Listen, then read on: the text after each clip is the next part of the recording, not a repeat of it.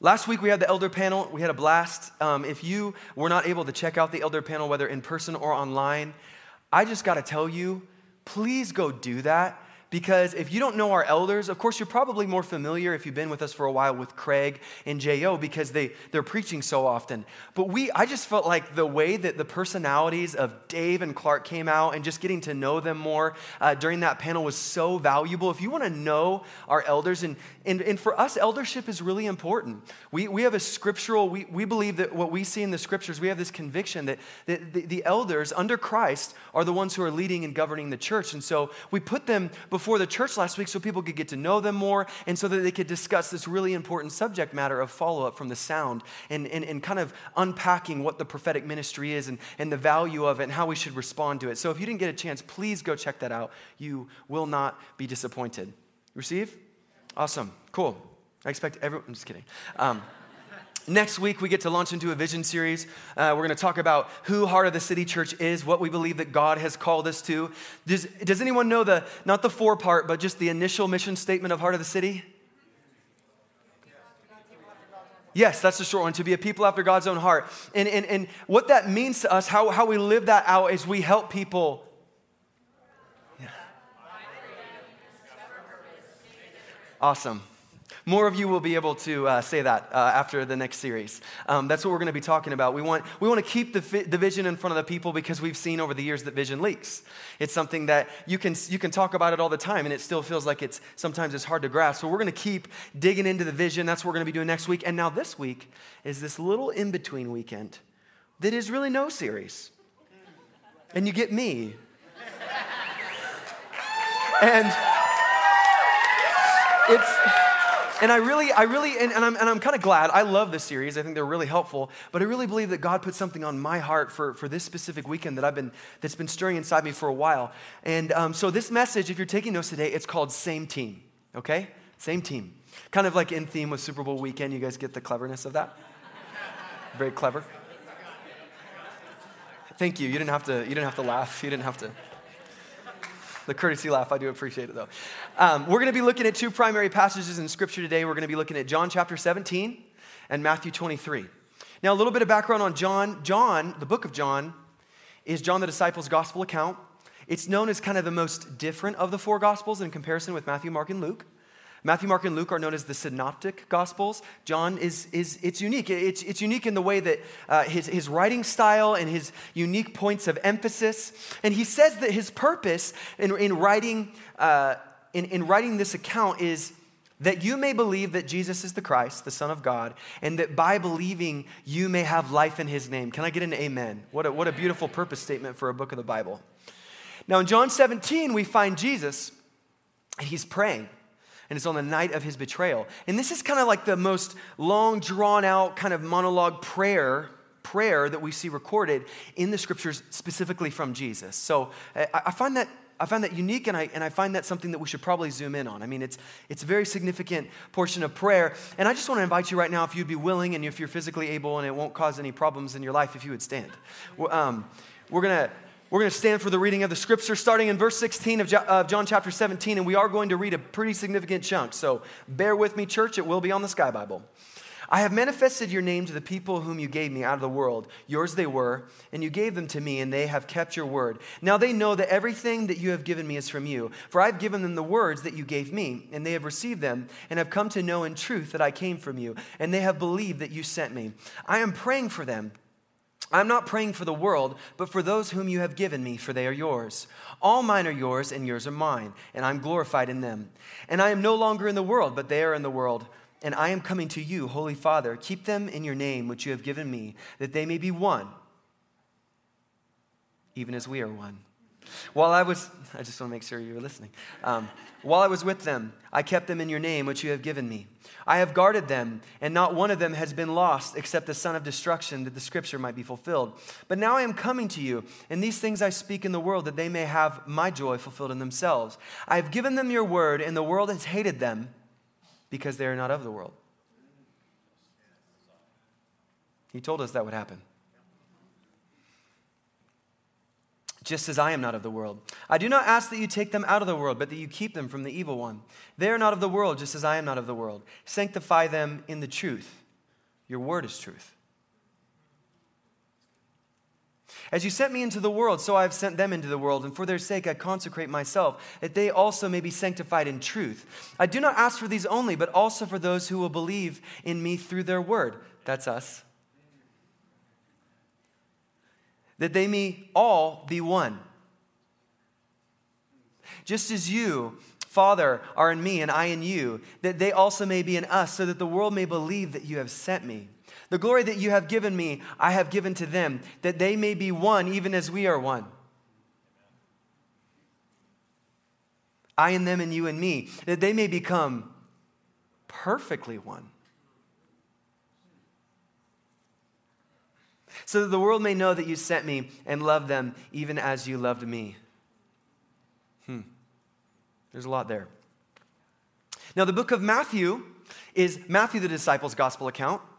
And Matthew, it would appear that he is primarily, not solely, but primarily kind of has his focus on Jewish people. And he is using a lot of snippets and references to Old Testament scriptures to show that Jesus is indeed the fulfillment of the Old Testament prophecies about the coming Messiah. Now, Matthew is broken into 5 sections, it seems. They're called the 5 discourses of Jesus, or the 5 discourses of Matthew.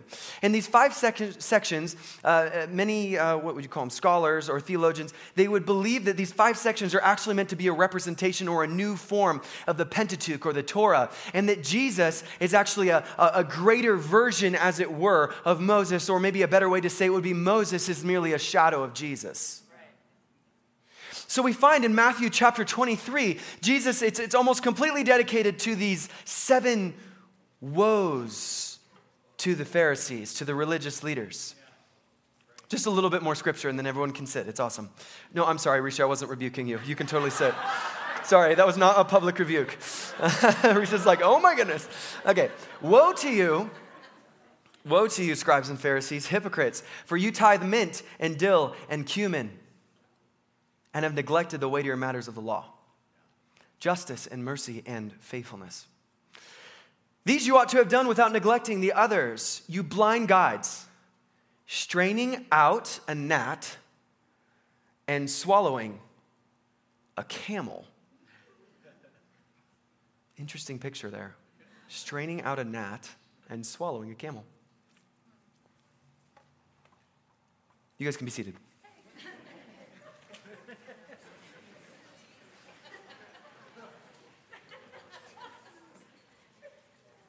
Let's pray. Father, we thank you for this time that we can be together. We thank you for your church, for this fellowship, this miraculous thing where we gather together and all of a sudden we experience you in this beautiful manifested way. And that's what we're here for. We're gathered for your name. We're gathered for your word. We're gathered for your heart. Lord, we pray that just even as I speak today, that anything that I would say that's coming just out of my flesh or my own weirdness and garbage, that would fall to the ground. And it would be your truth that would stand, your word that would be planted deep inside of our hearts so that we might be utterly transformed and never the same again. In Jesus' name, amen. Bosher booms one out of there. This is Phillip Adams all the way back to his own 32-yard line. Oh, hit by his own man, and a penalty marker is down. I don't think you can call helmet to helmet when it's your own teammate.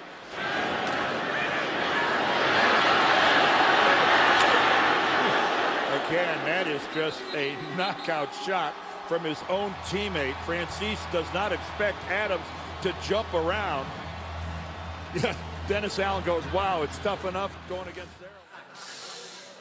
Daryl. Oof, that is just brutal. I found that. I was online on YouTube, and I found that in the midst of over 10 minutes of a montage of those kinds of plays where it's teammate on teammate causing problems. Obviously, that blocker on the Raiders, I'm not really familiar with him. Maybe because he hits his own players. I'm just kidding. I'm sure he also did a lot of good plays.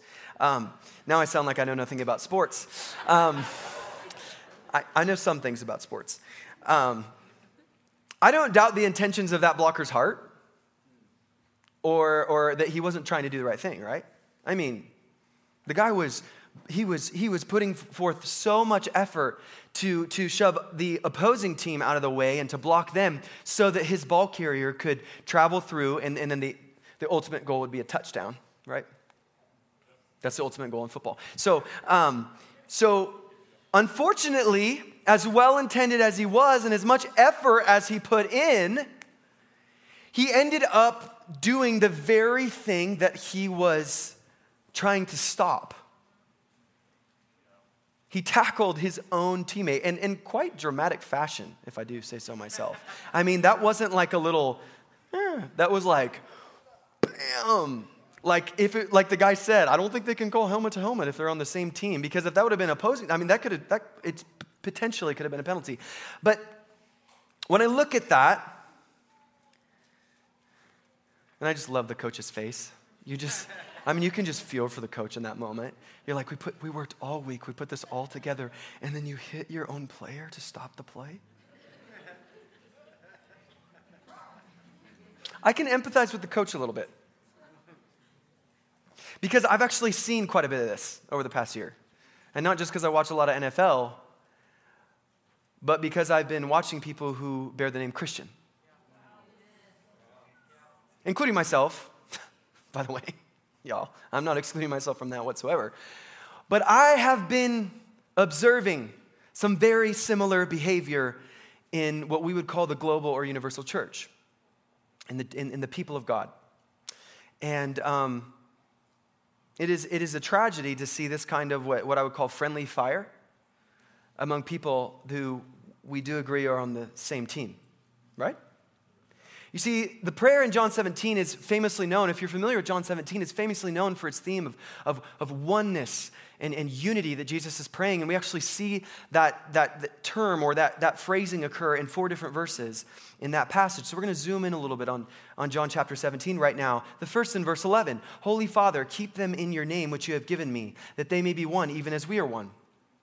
Second, in verse 21, that they may all be one, just as you, Father, are in me, and I in you, that they also may be in us, so that the world may believe that you have sent me. And then verse 22, the glory that you have given me, I have given to them, that they may be one, even as we are one. And finally, in verse 23, I and them, and you and me, that they may become perfectly one, so that the world may know that you sent me and love them, even as you love me. Are you tuning into the words of Jesus this morning? It's not morning anymore, it's 12:05. I want to zoom in even further right now. Even further, okay? Those were just a few verses. Now we're going to even zoom in and just look at these really small parts of the verses, okay? Just let's listen. That they may be one even as we are one. That they may all be one just as you, Father, are in me and I in you. That they also may be in us, so that the world may believe that you have sent me. That they may be one, even as we are one. That they may become perfectly one, so that the world may know that you sent me and love them even as you love me. What a profound oneness that Jesus must desire for us, that he would compare it to the oneness of him and the Father. That's not like we play on a bowling team together kind of oneness. It's not like we casually say hello to each other on the street kind of oneness. It is a deep and profound oneness. Not only is the oneness profound, but the consequence of the oneness, according to Jesus, is also a profound consequence. That our unity, our oneness, would provoke the world to believe that the Father sent the Son, and that the Father loves the world even as he loves the Son.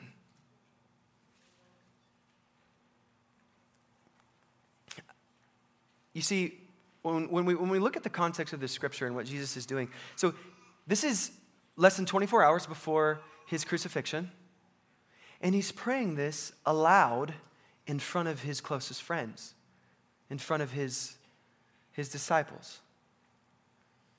I would submit to you that this is not only a prayer, but that this was a time of instruction.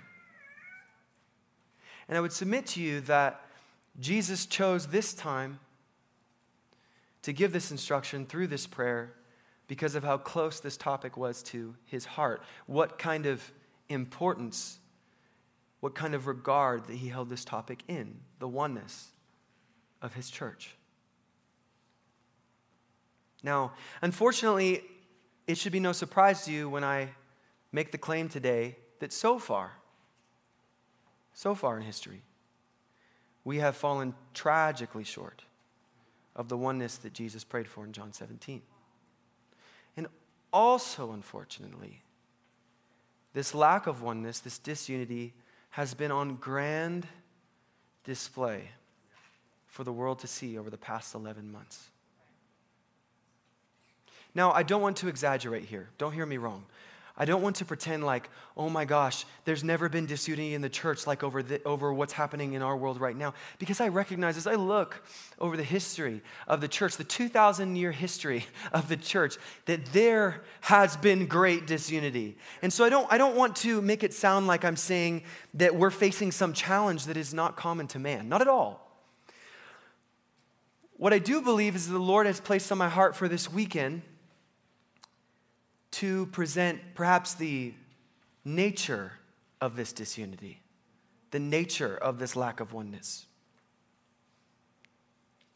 What I mean is that in this season, I have observed that we have become far too willing to criticize, abandon, and denounce other believers over reasons. Oh, someone's got I recognize that. That's from the YouVersion, right? Yeah. That guy's got a cool voice. Anywho, ESV? Anywho. Sorry. That was kind of a serious moment for that to happen. Well, no, that's good. The levity is good. The levity is good. You guys will know I'm not mad at you. But we have become far too willing to criticize, abandon, and denounce each other, believers, for reasons that are frankly extra-biblical, meaning not found in the Scriptures, unbiblical, meaning in opposition to the Scriptures, or peripheral, which peripheral can be defined in a lot of ways, so I want to kind of tighten the definition for this morning as the way that I'm going to use it, meaning that perhaps found in the Scriptures to some extent, but not as clear universal instruction. So touched upon, but not clearly presented for, this is for everyone at all times to do. Does that make sense? This is a commission of the church. This is core fundamental doctrine. Like this is what believers live like. Does that make sense? So the three topics that I'm discussing right now are extra-biblical, unbiblical, and peripheral. Now in John 17:9, Jesus said, I'm not praying for the world, which is an interesting phrase to hear. Jesus said, I'm not praying for the world, at least in this specific topic, but for those whom you have given me, for they are yours. And he goes on to say in verse 16, I have given them your word, and the world has hated them because they are not of the world, just as I am not of the world. You see, we get really surprised about the world's behavior sometimes. It's funny, where there's such shock and awe when the world acts like the world. Like, oh my gosh, did the world do the world thing again? Are unbelievers acting like unbelievers? That is so offensive and strange. How could we ever know that would happen?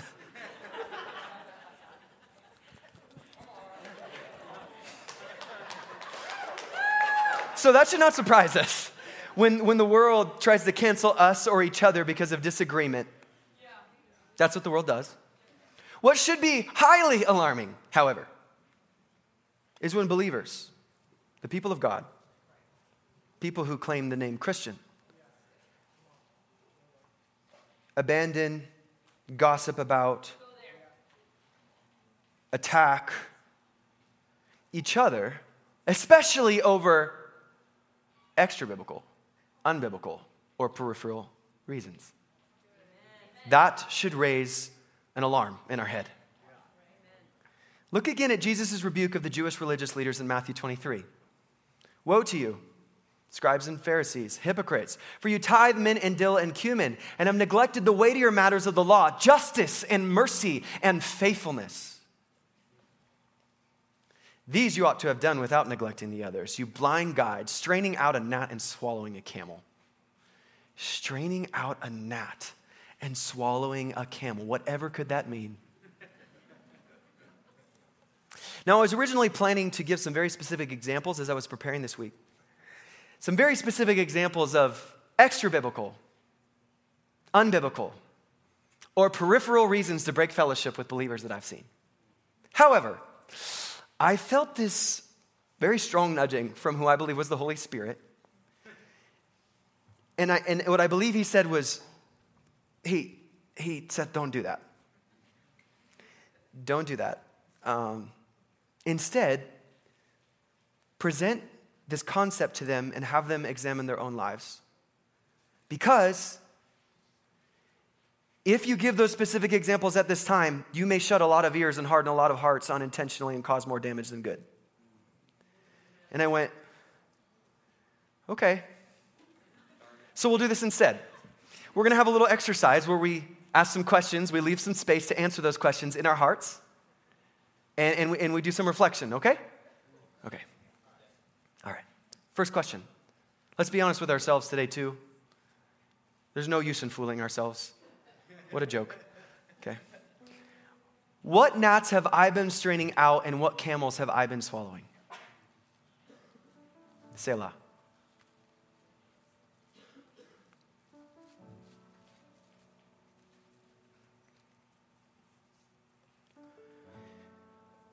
What have I been prioritizing over justice, mercy, and faithfulness?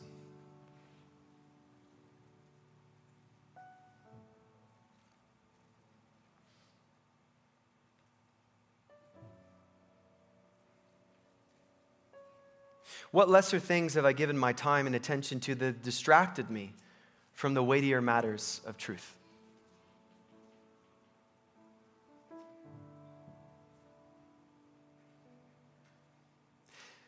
And finally, what have I allowed to become an obstacle to relationship with my brothers and sisters in Christ this year? And follow-up question, was it worth it?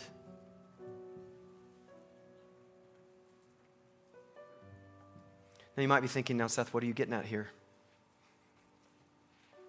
What about iron sharpening iron? What about righteous rebuke? How are we going to land on the truth if we don't have discussion and disagreement and we work through it? And I totally agree. Very good questions. Very fair questions.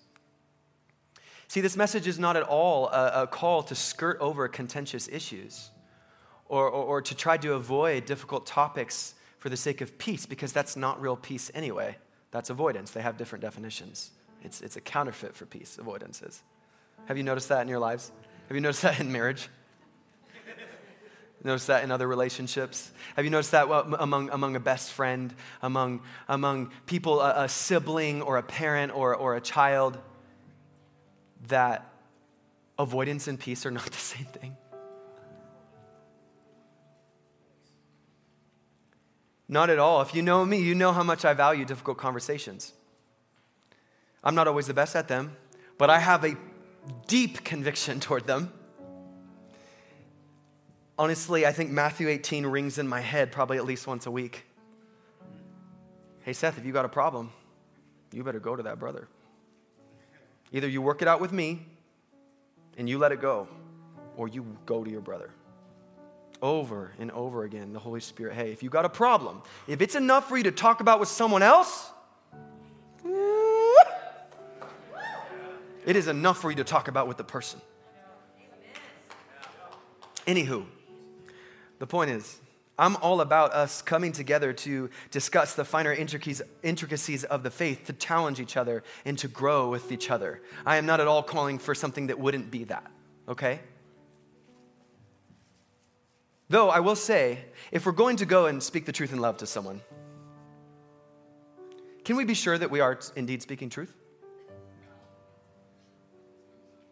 I hear that phrase a lot. Well, I'm just going to go speak the truth in love. Are you sure? Where did you find your truth?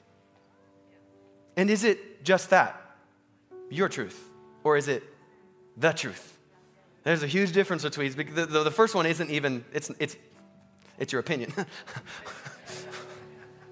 There is the truth, and there is untruth. John 17:17, Jesus said it simply, sanctify them in the truth. Your word is truth. Oh, thank you, Lord. That's simple. Good. This message is a call to recognize the difference between core, essential truth of Scripture and personal convictions and opinions, and to know that those are two different things. Those are two different things.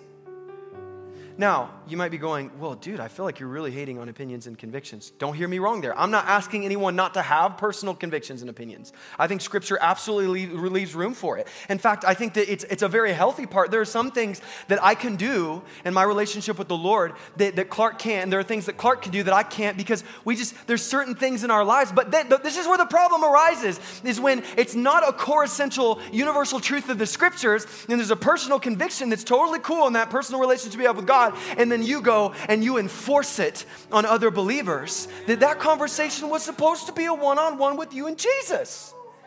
Jesus noticed that you were getting a little out of hand with alcohol, and so he said you couldn't drink. He didn't say no one can drink.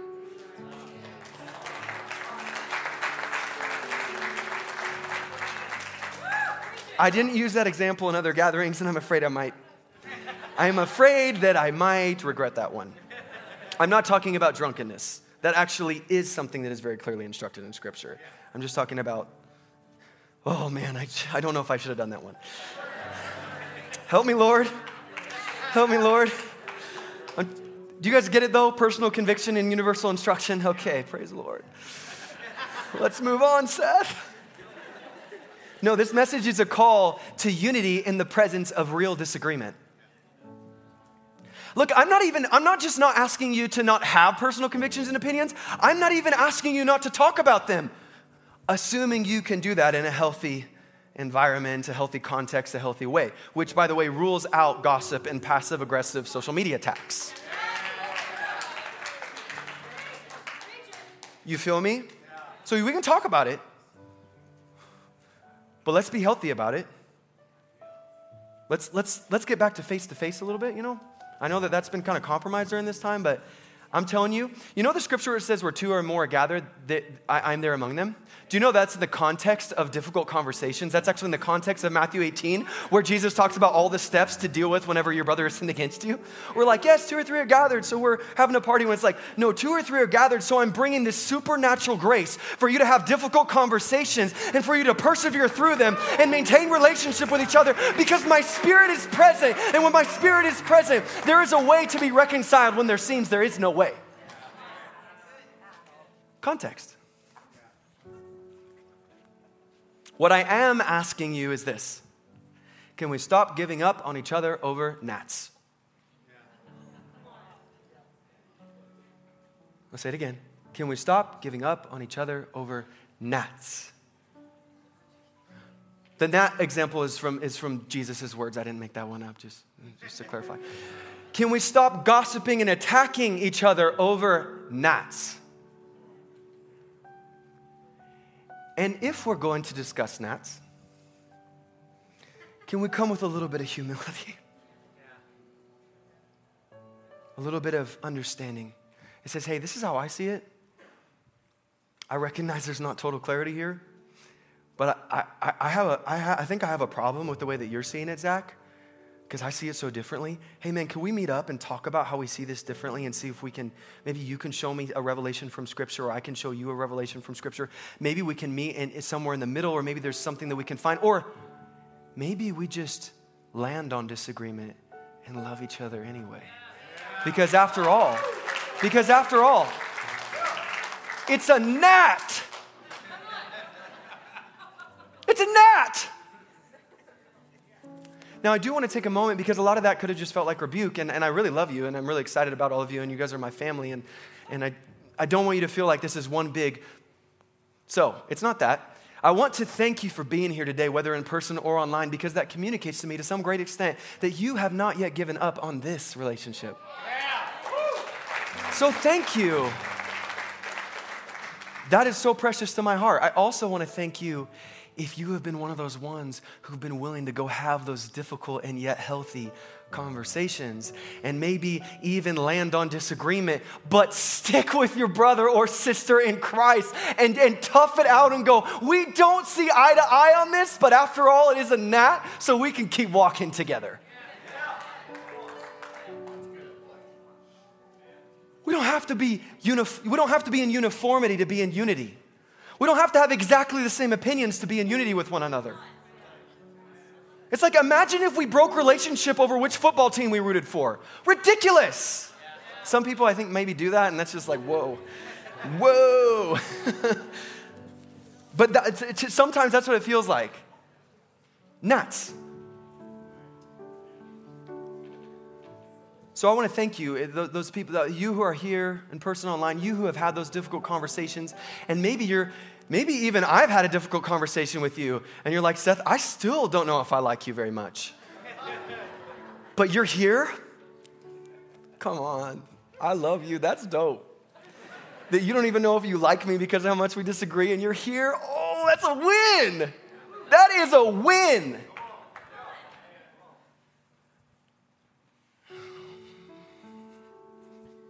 That being said, I think collectively as the people of God, we've been majoring in some minor things and minoring in some major things. We've been majoring in some minor things and minoring in some major things. That maybe perhaps we as the people of God have been straining out gnats of personal opinion and conviction and swallowing the camels of disunity and division. Because disunity and division actually look more like camels than gnats, while personal opinions and convictions look more like gnats.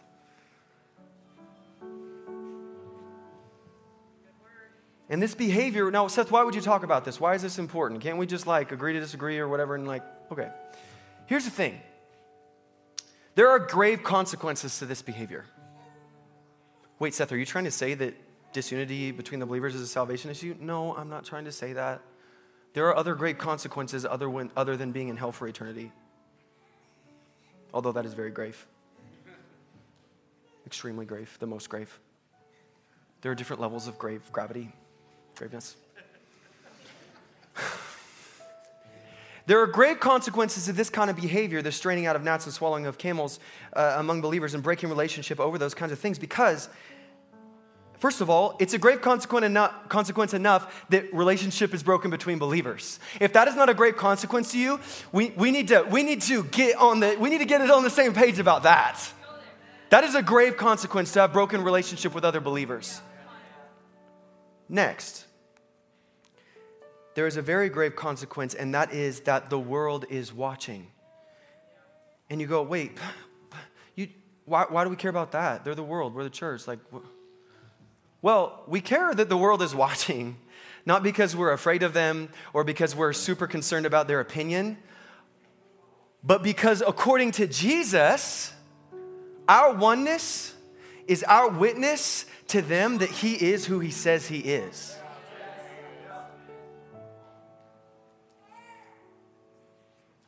And that our oneness, I'm going to take that as an amen from that baby, by the way. I appreciate the agreement.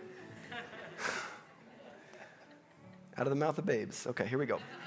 Our oneness is no small part of the proof of the truth of the gospel to the world around us. I don't know if you felt that. Sorry, I don't know if I said that right. Our oneness is no small part of the proof of the truth of the gospel to the world. Ooh, that one. I don't know if I like that one. Talk to Jesus, man. Why don't y'all stand? We're gonna close up here. Thank you, Jesus. Thank you for your word.